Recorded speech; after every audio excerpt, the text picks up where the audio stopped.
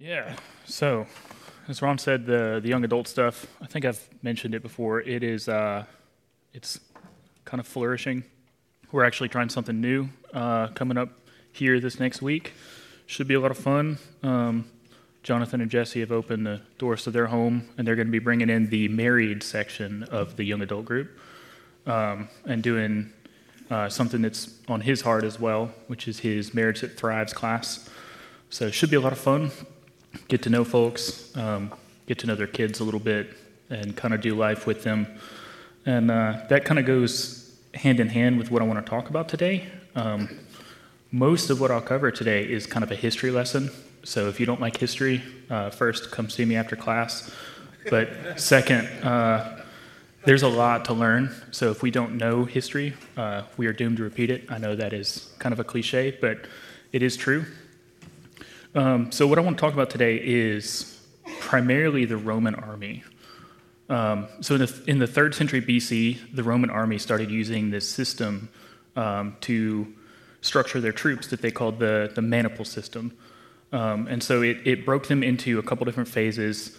You would have these guys they called them velites. They were very lightly armored, like skirmisher troops. Very poor. They tend to be from like outer regions. And they were skirmisher troops that would run out in the front of the line and throw spears. They had 5 or 6 spears on them, and they would expend their ammunition and then turn and retreat. So they would kind of deal a first blow, disrupt the enemy, and then retreat back behind the next line. And then your next line is going to be these guys called the histati, who are a little more heavily armored. They tended to be lower class soldiers. And at this time, Rome had them supply their own equipment. So these guys did have a little more armor, but they didn't have as much because they're not as wealthy. And so they're going to be your frontline troops. They're lightly armored swordsmen and spearmen. And they would be that first line to kind of break the waves down as they were being assaulted. And then the next line back is going to be your princeps. And they're going to be a little more heavily armored. They tend to be middle class. Same kind of thing, swordsmen, spearmen. And then your last line is the triarii. That is your heavily armored elites. They tended to be older guys, merchant class. They had a lot of money. They had lots and lots of armor because they're very wealthy. And so a saying at the time was to fall back on the triarii. And that is when things are going really rough, and you have to retreat, you fall back to that heavily armored, very elite group of guys. And so they would fall back on these guys as like a last resort. A lot of times these guys would be hanging out in the back, and the battle would be won before they ever got into battle. But the point was that they had somebody to fall back on. And so these guys, kind of division of labor here, everybody had a role, everybody had a purpose in the army. And so we can kind of learn from that in our spiritual lives.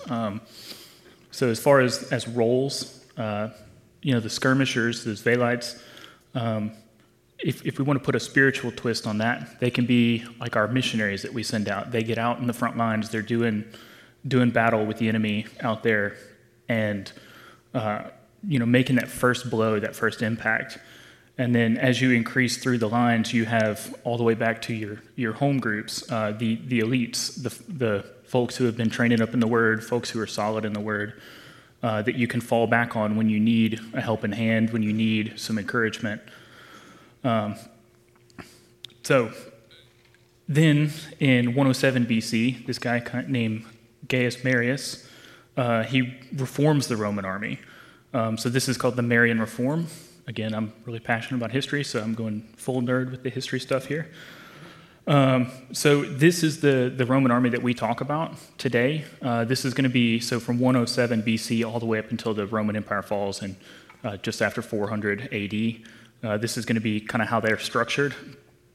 You do still see some of the breakdown with the histati, the princeps, the triarii, and the skirmisher troops. But now they're highly structured units. They're more professional, more permanent. So before it was a volunteer army. Now they have career army positions. And so you get this creation of something called the Roman legion, which you may be familiar with. That is, again, what we talk about when we say Roman legionaries.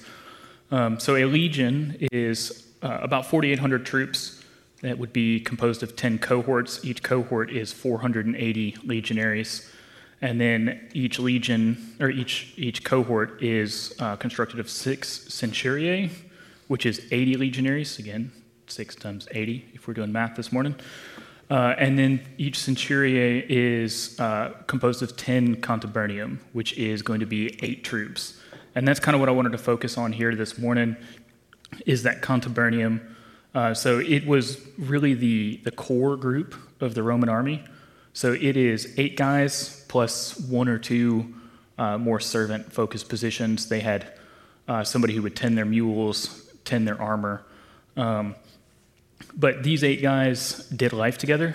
Everything they did. They ate together. They slept in the same tent. They would break camp and move together. They would march together. They would train. Everything they did life together.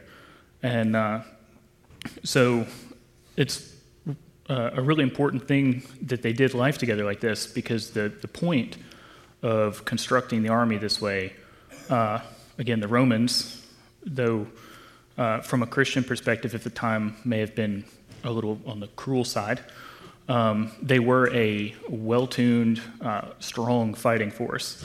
And so the point of this contubernium, the reason they instated it, was because they recognized that having soldiers who knew each other, who were doing life together, that it would build morale, and it would make them fight more effectively, because they were fighting for the men next to them. They were fighting with them, not just attacking the enemy, but they actually had something invested on their side. So we could go a lot deeper into the structure of the Roman army. Again, I'm a big history guy, so I love all of that stuff. We could talk siege equipment, we could talk battle tactics and positions, but we won't do that. So to kind of pivot into a similar theme here, I'm going to look into Ephesians, which is written by the Apostle Paul. And so specifically, I'm going to look at the passage on the armor of God. So y'all may be familiar with this, but I'm going to go ahead and read that. That is from Ephesians 6, 10 through 20. So Paul writes, "Finally, be strong in the Lord and in the strength of his might. Put on the whole armor of God, that you might be able to stand against the schemes of the devil. For we do not wrestle against flesh and blood, but against the rulers, against the authorities, against the cosmic powers over this present darkness, against the spiritual forces of evil in the heavenly places. Therefore, take up the whole armor of God, that you may be able to withstand in the evil day, and having done all, to stand firm. Stand therefore, having fastened on the belt of truth, and having put on the breastplate of righteousness, and as shoes for your feet, having put on the readiness given by the gospel of peace. In all circumstances, take up the shield of faith, which you can extinguish all the flaming darts of the evil one, and take the helmet of salvation and the sword of the Spirit, which is the word of God, praying at all times in the Spirit, with all prayer and supplication. To that end, keep alert with all perseverance, making supplication for all the saints, and also for me, that words may be given to me in opening my mouth boldly to proclaim the mystery of the gospel, for which I am an ambassador in chains, that I may declare it boldly as I ought to speak." So Paul, when he writes this, he's giving a mental image to the church of Ephesus of what it means to get ready for spiritual warfare. So he tells them, put on the breastplate of righteousness. That is your defense. He tells them to put on the belt of truth. The belt for a Roman soldier is a piece of their armor. It's an integral piece of their armor. Everything that they put on ties into that belt. So when they put that on, it tucks everything together. They can hang equipment off of it. It holds their armor onto them. He says, as shoes for your feet, the readiness given by the gospel of peace. So when we read our Bible, when we pray together, when we study together, we're increasing our readiness. He says the shield of faith. So again, faith is going to be that defense against those darts of the evil one. So when we pick up that shield of faith, we have something to hide behind. We hide behind the word here, and we know that we have trust and love for the Lord that will protect us. He says the helmet of salvation. You put on this helmet. Again, the helmet's going to protect your head and very vital area there. He says the sword of the Spirit, which is the word of God. You pick up the sword of the Spirit. Again, that is going to be increasing your readiness, increasing your ability to counter the enemy by knowing the word. And so the reason that Paul writes all of this and the reason that Paul puts this mental picture of a Roman soldier into their minds is because, again, at the time, the Romans were the greatest army that the world had ever seen. In a lot of ways, they still are. Very, very powerful. By today's perspective, with technology and everything, they wouldn't stand a chance, but that's not the point. They were a very, very powerful unit. So he wants them to be well-equipped, ready to go into battle with the enemy. Instead of being enemies that we are using or we are fighting to take territory from or to win back land for our homeland, this is going to be spiritual warfare. So we're not taking physical territory, but it is territory that needs to be taken. It is the souls and the lives of those around us, those in the communities around us, not even just here, but overseas, everywhere. So we should be passionate about that, and we need to be ready to go into battle. So he tells the Ephesians to step into their armor, take up their sword and their shield, and to step out in faith for the battle. So a lot of times we analyze this passage as a way to prepare ourselves for spiritual warfare, and there's a really good use for it. But I wanted to kind of add to that as well, because the Romans, while they were very, very successful, were not successful only because of the armor they wore, or only because of the swords and shields they had. Again, as we saw at the beginning there, before 107 BC, they were not equipped by the government, so they had various classes within the army. So some soldiers were very poorly equipped, and others were very heavily armored, and it depended on how wealthy you were. Again, the army was still successful, and those heavily armored troops didn't see battle nearly as often as the lightly armored troops. So based on that, we can kind of extrapolate that their effectiveness is not based on their equipment. So it's not really entirely based on training either.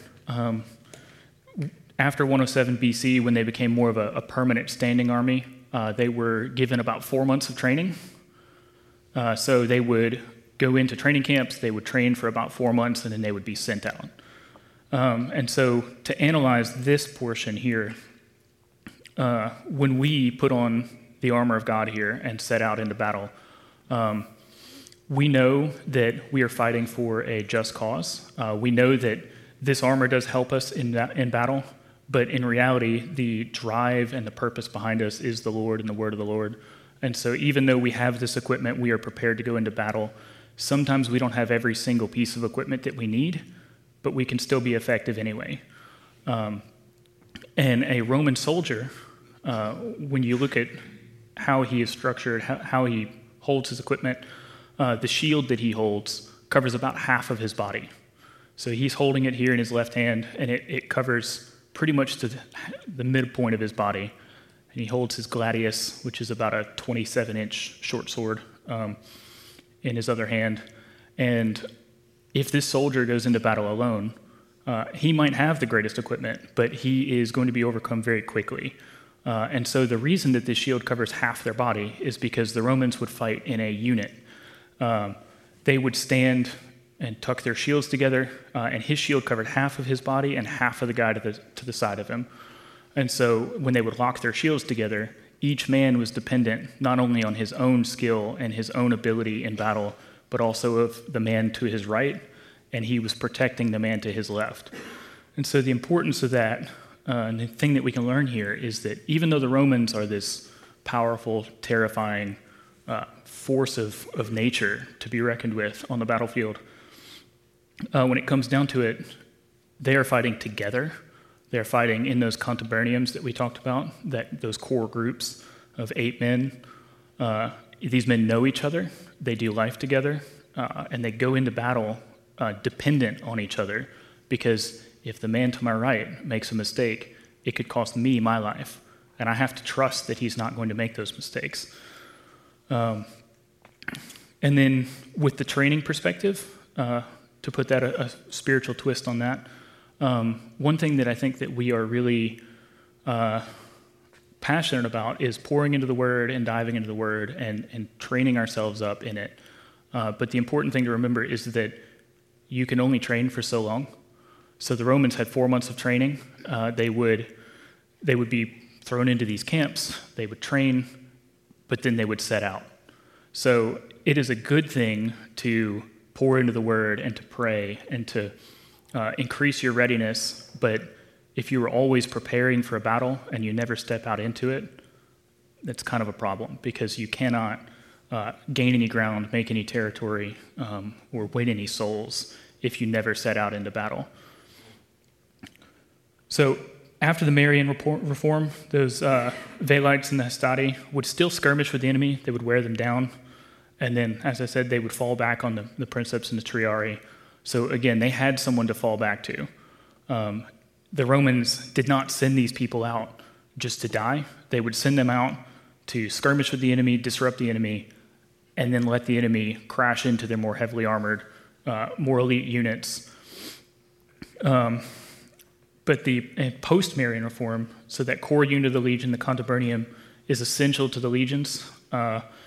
Again, they know that doing life together, they are going to know the man they're standing next to. They're going to fight not just for themselves, but for their group of men. Because when they go back to camp at the end of the night, if they've lost one of their number, that's going to hurt a lot more than looking around the camp and seeing that there's fewer people, because they know they can put a name and a face to the guy that they've lost. So on top of that, the Romans are also masters of different formations. They used very effectively something that the Greeks came up with. They used the phalanx, which again is they lock their shields together. It did slow them down, but the point was they were armored from all sides. They would lock their shields together, and the men in the front would form a shield wall, and the men to the side would bring their shields around. And some of the men in the back would even face backwards, holding the shields the other direction, and they would march together. And there was a variation of this phalanx called the testudo, which the men who were further back in line would take their shields and put them up on top. And the point of this is that the arrows coming in from the enemy as they're advancing would bounce off their shields, because they were just this little shield turtle running into the battlefield together. So Romans are really, really effective. They use that shield in a highly effective manner to protect each other. Again, not just to protect their own bodies, but to protect the core of the unit around them. So applying that to our spiritual lives, at the very heart of that Roman war machine is that contubernium, that core group of guys that would do everything together. So from a spiritual perspective, that is something that we really need in our lives. We have to have that core group. Again, you cannot do this on your own. The enemy is incredibly crafty and will attack you at every weak point in your armor. So the next thing, again, based off the contubernium, is trust. They trust each other. So it is a brotherhood. The Roman army focused on brotherhood and relationship at the very smallest level. And that, again, led to a much more effective fighting force. And so when the soldiers step out on the battlefield, they know they can rely on their brothers. They know that they can trust the guys next to them. And they also know that they can't win the battle without that. So just as Roman soldiers lean on their brothers, we should as well. And I have a couple verses here that go with that. So Romans 1:12 is the first one. So in Romans 1:11 and 12, Paul writes, he says, "For I long to see you, that I may impart to you some spiritual gift to strengthen you. That is, we may be mutually encouraged by each other's faith, both yours and mine." So Paul tells them here that he wants to go see these people, but he's not going to be able to make it. And he tells them that he wants to be mutually encouraged. So we know Paul as this guy who writes a whole chunk of the New Testament. Very powerful writer, very powerful guy spiritually. But he is writing not that he wants to bring encouragement, but that he wants to be mutually encouraged by these people. And that's important because as we go through life together, you shouldn't be trying solely to pour into people around you. That is a very good thing, but you also need to be poured into. So you need to encourage others and be encouraged by them. Again, look for assistance, look for aid, have your triare to fall back on. And the other one, kind of mimicking or parodying the men's retreat from a couple years, or weeks ago, I'm sorry. Ecclesiastes 4:12. This is likely written by Solomon. I know there's some disagreement on who wrote this. It's not actually stated here. We have Ecclesiastes 4:12, who writes, though a man might overcome one who's alone, two will withstand him, and a threefold cord is not easily broken. So when we do relationship together, we want that threefold cord. We want yourself, another man, and you want to weave God into the middle of that relationship so that it is strong and cannot be broken. So the point here with the Romans and our spiritual lives is just to find a group to do life together, get to know each other, pour into each other, and really lean on them for accountability and assistance and aid in your spiritual life. Without those things, we are in danger of stepping out on the battlefield and being quickly overrun because, again, when the enemy gets you alone, he will overcome you because he's incredibly crafty. He's very, very dangerous. And as I said, you cannot do it alone. So having a brotherhood to fall back on, a brotherhood to lean on, you really have the ability to step out onto that battlefield. And we do have to step out onto that battlefield. Just by the very nature of the fact that you're in this room here this morning means that you're dedicated. I mean, you get up at before 6 o'clock in the morning to come here. So find those guys, and it can be a mixed group of guys. It can be younger, older. It's really good to differentiate that life experience so that you have people to lean on. You have somebody in a life stage below you to teach things that you've learned, mistakes that you've made, and you have somebody above you to learn from their mistakes and to teach you as well. So that's really what I had this morning. Again, I'm a big history nerd, so any excuse to do some research and dive into the Roman army is a lot of fun for me. Maybe not for y'all, but like I said, if you have issues with history, come see me after class because we have to talk about that.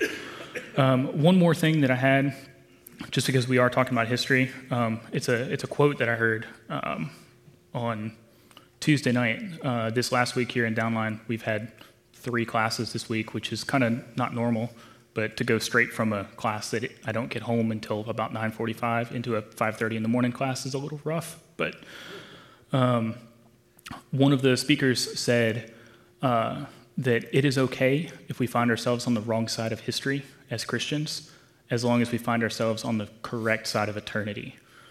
And so since we are focusing here on history this morning, I really wanted to share that quote because it really resonated with me. I really enjoyed it. And so especially as crazy as the world is getting these days, it is okay to find ourselves on the wrong side of history as long as we are on that correct side of eternity. So, thank you.